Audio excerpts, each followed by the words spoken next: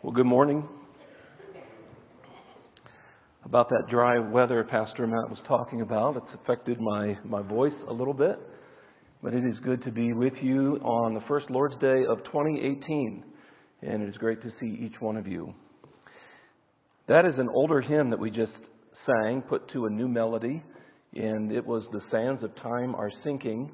And I love that last phrase where the bride eyes not her garment, but her dear bridegroom's face. Some of you were at weddings last year, and you saw a picture of that when everyone stands and the bride comes forward and she is looking at him. And it's a beautiful picture. I will not gaze at glory, but on my Savior's face. You know what the greatest thing about Christ's return is? That we will be with Jesus. Not about necessarily escaping anything or getting something. It's about being with Jesus Christ. And I'm wondering if the first Lord's Day of this year, if that excites us at all. About being with Jesus. The Apostle Peter wrote, whom you love though you have not seen him. It's about a him. It's about a relationship. And what would we be like as a local church if we became passionate again about the person of Jesus Christ, our Lord and King? He isn't just our ticket into heaven. He is the glorious, eternal Son of God and our Savior. God is establishing a new kingdom which doesn't just replace the Garden of Eden, it surpasses it. And of all the books in the Scripture that point us to that new place, it's the book of Revelation, and that's where we're going to return to today. And that is why the New Testament concludes with the vision of this future. Jesus said this in the Gospels. When the Son of Man returns, Jesus talking about himself, using the most often used title for himself, the Son of Man. When the Son of Man returns, it will be like it was in, do you remember this? In Noah's days. Jesus gave the picture of a long time of waiting, a long period of normal life, and then sudden destruction. Because that's how it was in Noah's day. They were enjoying banquets and parties and weddings and family time right up until the day, as Jesus said, the floods swept them away. That's how Christ's return is going to be. It's going to be sudden. And for the person, for the foolish person, or the nearsighted person, or for the spiritually blind person who says that such a silly message, impending judgment, that's so manipulative, you're not going to intimidate me to be religious. It's so much bigger than that. And it's not that. It shouldn't be any of that. It is a message just like it was in Noah's day, where they were like, finally, the ark maker and his family are gone. But can you imagine the eerie, mysterious silence when God shuts the door? And certainly the people were thinking it's almost like the animals knew they were supposed to get on the ark. Don't you think that would have at least caused a And the door shuts. Perhaps a gentle breeze was already blowing. But soon the skies turned violent, and Genesis 7:11 explains it this way. On that day, all the fountains of the great deep burst forth, and the windows of the heavens were opened. So my question for you this morning is, as the gentle winds of God's warning are blowing, and they will soon turn violent with destruction, are you safe? Have you entered into God's provision for your safety and rescue? I would say it this way. Are you in Christ? The apostles often use that phrase. Are you safe? Are you in Christ? Open your Bibles to Revelation chapter 8.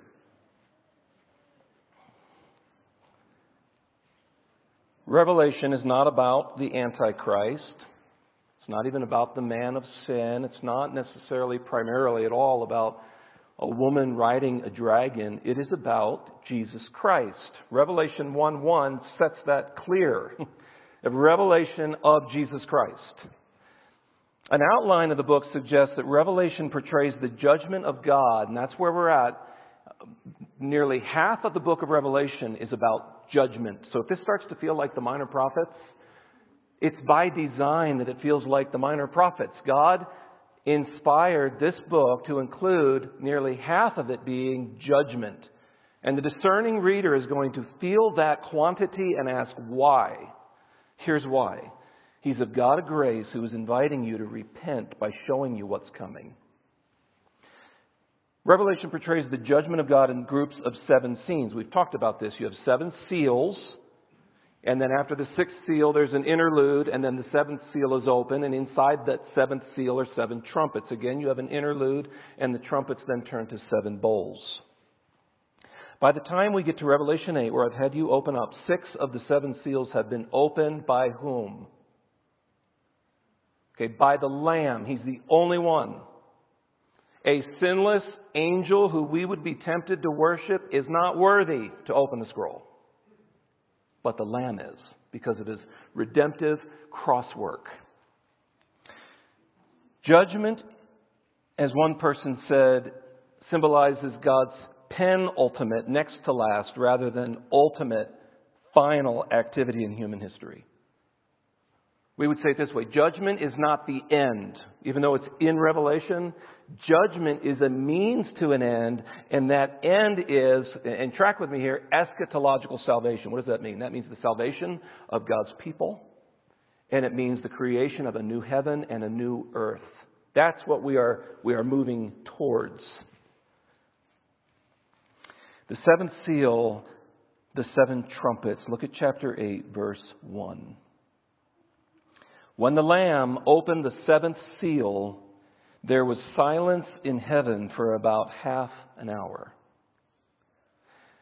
Now, the central and controlling theme of this book of Revelation is chapters 4 and 5, and it's God and the Lamb. Remember, they announced the Lion of the tribe of Judah, and John turns around and he doesn't see a lion, he sees a lamb, a sacrificial lamb. The Lamb now opens the 7th seal, and I think what stands out to us first, because we've already been talking about the Lamb and his worthiness and his majesty, but this idea of silence now kind of leaps off the page. Rather than immediate action, because some of us have a basic understanding of these trumpet judgments, and we're sort of like, oh, here we go again. But instead of immediate action, there's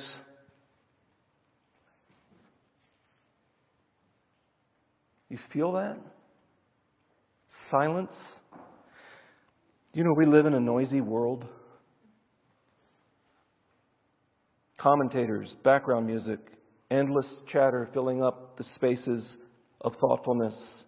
Even a lot of worship has become noisy, just filler, to create a mood, because the mood's not there, because we haven't been worshiping, and now we have to, in a sense, sort of create a mood of worship, not unlike secular entertainment. And then we become far more concerned about the style of music than the object of worship.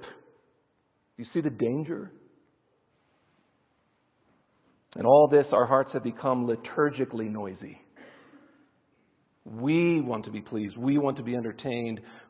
We just want it to keep moving. We want the transition smooth. We want the microphones on. These are not bad things. But it is if we've lost the object of worship. God on his throne and the Lamb. In all this liturgical noise in heaven, an interesting and unexpected development happens, and there is silence for 30 minutes. Remember, God is using terms so that we understand what's happening. Let me just let you feel what silence in liturgy feels like for 10 seconds.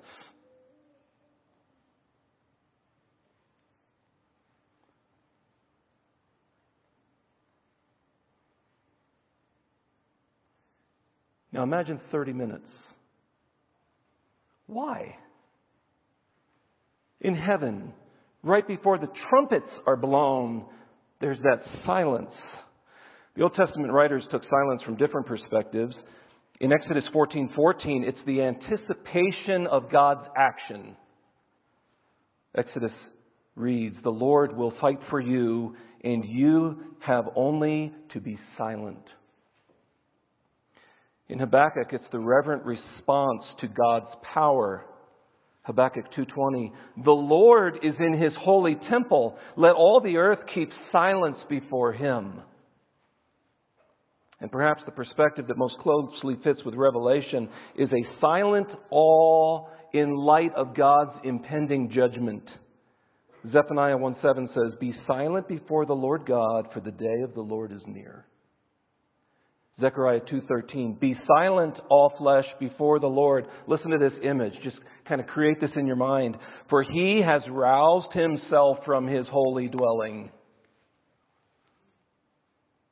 After 30 minutes of silence, 8 angels are given tasks to do. Look at verse 2. "Then I saw the 7 angels who stand before God, and 7 trumpets were given to them. And another angel came and stood at the altar with a golden censer, and he was given much incense to offer with the prayers of all the saints on the golden altar before the throne. And the smoke of the incense with the prayers of the saints rose before God from the hand of the angel." Verse 5, "Then the angel took the censer and filled it with fire from the altar."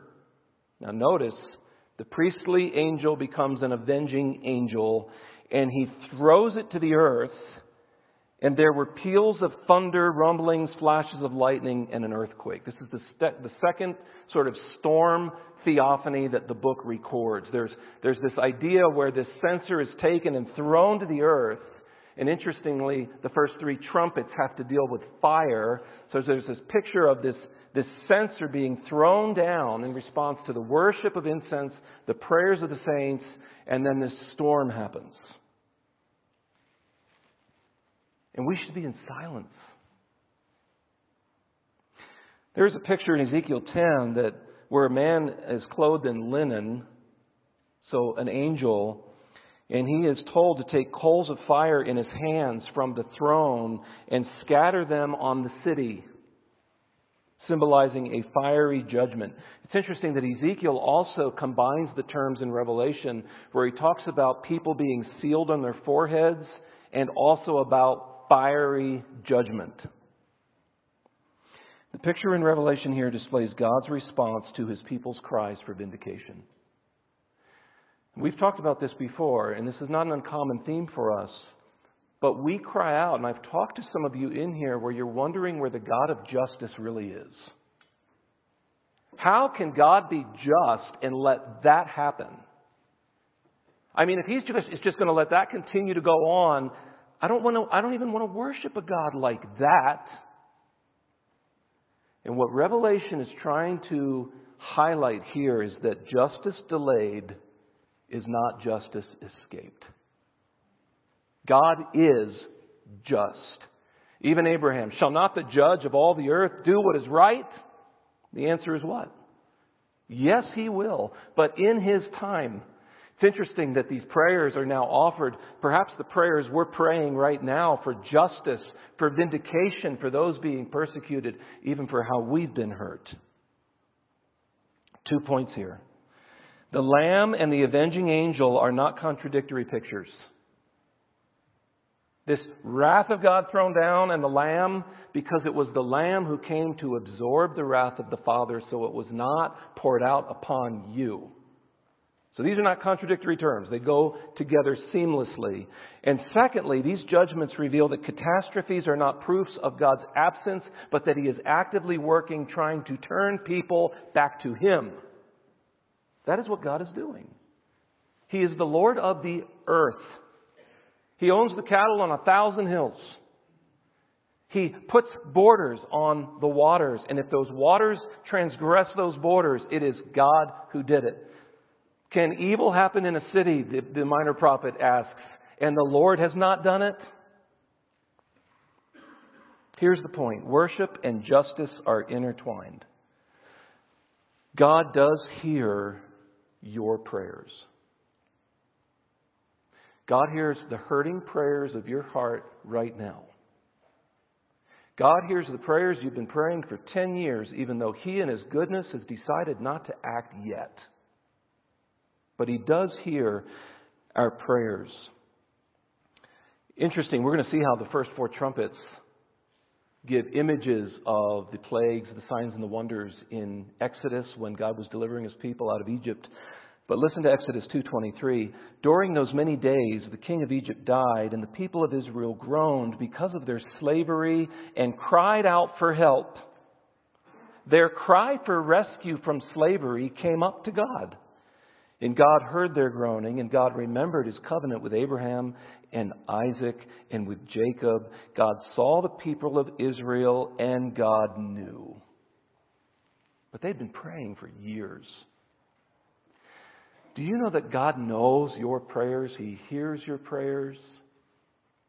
The sufferings of God's people invite His action, even if His timing does not align with our desires. For example, this past week I read that in North Korea, school children are rewarded for going on a treasure hunt at home to look for Bibles. And when they come back and report to their teachers and then the teachers to the authorities, they're rewarded for the treasure they find. Most of the children not understanding that their parents will end up in a concentration camp in North Korea. An estimated 70,000 Korean Christians endure brutal torture in slave labor camps. So if true worship and justice are intertwined, how does that affect our prayers as a church? We pray for our brothers and sisters being persecuted in North Korea, though we have never met them and probably will never meet them on this side of eternity, and God hears. You want to be involved in justice? Start by praying. No, there's action too. I get that. But start by being burdened for people that you have never met. God is sovereign. We preach that often here, but in His sovereign plan, He has chosen to allow the prayers of His people to be part of the exercise of His will. Therefore, Jesus constantly invited His disciples to pray and to intercede. You know what else prayer does? Prayer allows us to leave the matter with God, to sort it out in His way and in His timing. Because most often, we'll get it wrong. We'll get the timing wrong. Or we'll get the method wrong. Prayer sort of insures us against that. It allows us to leave the matter with God as we obey Christ's command to love our enemies. Listen to what Jesus taught in Matthew 5:44. I say to you, love your enemies and pray for those who persecute you. In Romans 12, the Apostle Paul writes to these believers in Rome, do you think they faced difficulty, faced persecution as they were polytheists and pressuring the believers to forsake worshiping the one true God? Paul writes, if possible, so far as it depends on you, live peaceably with all. Beloved, never avenge yourselves, but leave it to the wrath of God. For it is written, vengeance is mine, I will repay, says the Lord. You want to see a picture of that? Look at verse 6 as we get into the first 4 trumpets. Silence has been observed, prayers and incense offered, the censer thrown down, and the angels now begin to sound their trumpets, not all together, which was more normal in worship, but now they blow them one by one. Just this individual clarion call for repentance. Look at verse 6. Now the 7 angels who had the 7 trumpets prepared to blow them. Maybe they all lifted them up at the same time. Maybe one lifted it up and the others were getting ready. Why these trumpet judgments? Why signs and wonders? And here's the simple answer. To turn people from idolatry to the Lamb. Why does God chasten us? Whom the Lord loves, He disciplines. Do not despise the Lord's chastening. He is trying to turn us from idolatry to the Lamb. These are a clarion call to repentance. It's as if the Apostle John is writing in high definition with the volume turned all the way up in Technicolor, and you're sort of given these images. These images are supposed to make an impact. So let's look at them, because this is a rescue mission. The first 4 trumpets recall the signs and wonders in Egypt. Why were those signs and wonders given? I mean, we're going all the way back to the second book of the Bible. Why were the signs and wonders? Because they weren't just all plagues. Some were, but some were just absolute signs and wonders. Why were they given? First of all, to display the sovereign power and presence of Yahweh. Second, to expose the powerlessness of the Egyptian gods. And third, to showcase that Pharaoh, who was a god according to Egyptian worldview, could not win against the one true God. And you have this sort of these scenes unfolding so you could see, oh, wow, well, the Egyptian magicians, they're kind of keeping up. Oh, no, they're not. Okay, and you sort of have this vivid imagery of Egyptian worship and Egyptian gods being defeated one by one by one. And then Pharaoh, who was a god himself according to the Egyptians, is thrown down. By whom? By the one true God. Each of these elements is presented here again, but the third person, the person of Pharaoh, is replaced by another person, and it's going to actually be replaced by the person who was working behind the scenes for Egyptian magic and worship. And it's Satan himself. Let's look at the first trumpet, because these elements combine to show once again that Satan cannot win against God. Look at verse 7. The first angel blew his trumpet, and there followed hail and fire mixed with blood. And these were thrown down upon the earth, and a third of the earth was burned up, and a third of the trees were burned up, and all green grass was burned up. Picture the recent fires in California, which then registered as the largest wildfire in the state of California. And imagine the loss of possessions. Now imagine the jungles of the Congo, Yellowstone National Park, the Serengeti, the Amazon rainforest, Yosemite, and many more, all torched and smoldering. The destruction of all green grass. Did you notice that? Where it's a third, and then all? Did that stand out? Why all? The destruction of all green grass means the impending death of sheep, goats, and cattle. Right? And we think, oh, poor farmers, poor ranchers. No, that is the near end of the world's supply of meat, milk, and cheese. And most of you will feel that.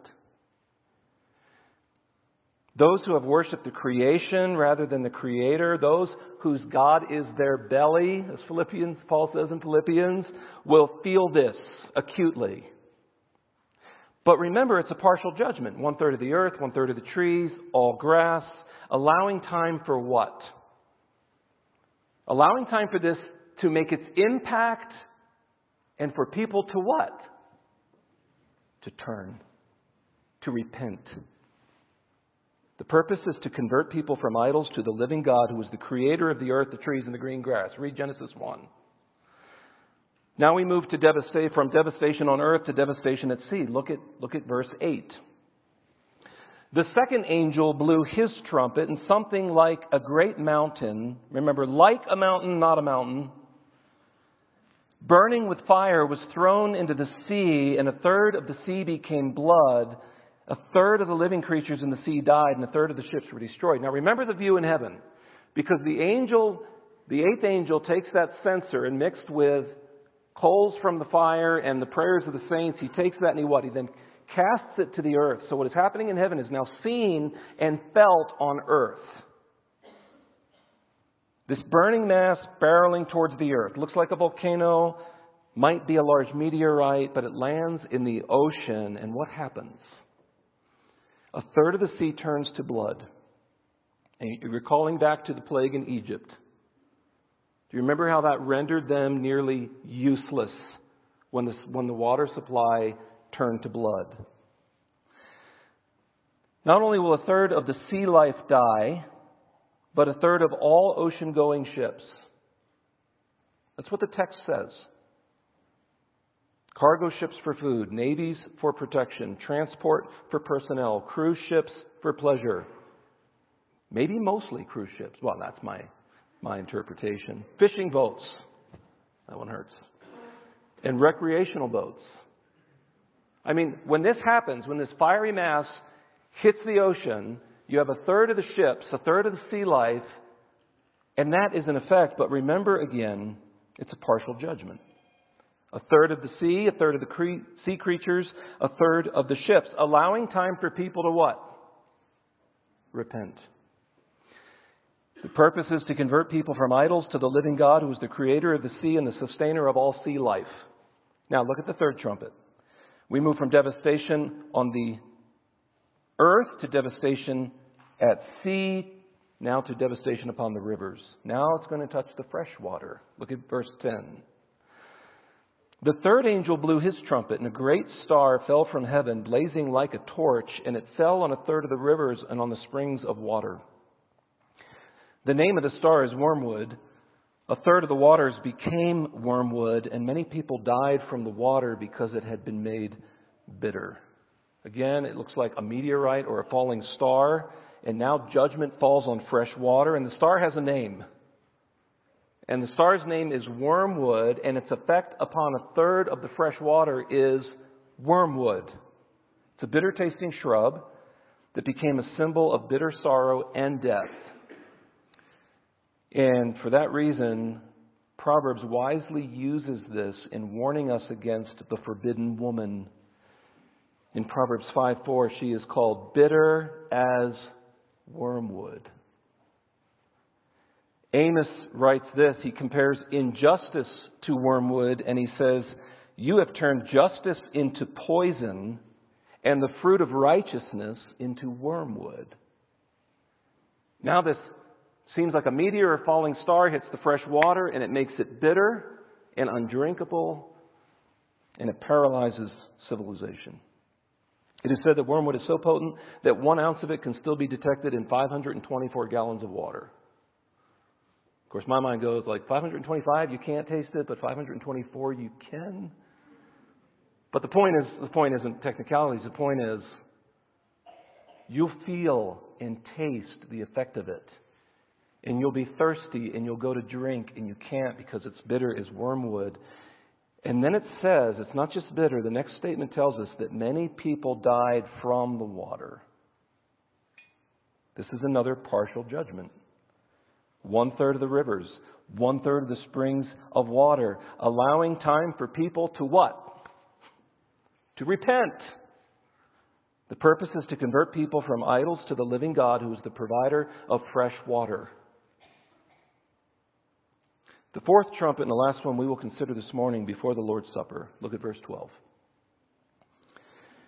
The fourth angel blew his trumpet, and 1/3 of the sun was struck, and 1/3 of the moon, and 1/3 of the stars, so that 1/3 of their light might be darkened, and 1/3 of the day might be kept from shining, and likewise 1/3 of the night.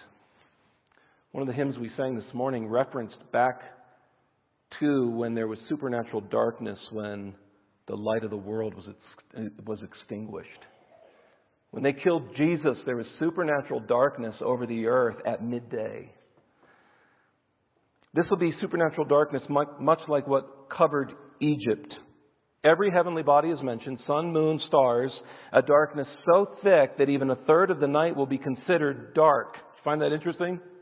Even nighttime will be dark. Perhaps like what Exodus 10:21 described of that darkness as a darkness to be felt, is how the Scriptures put it.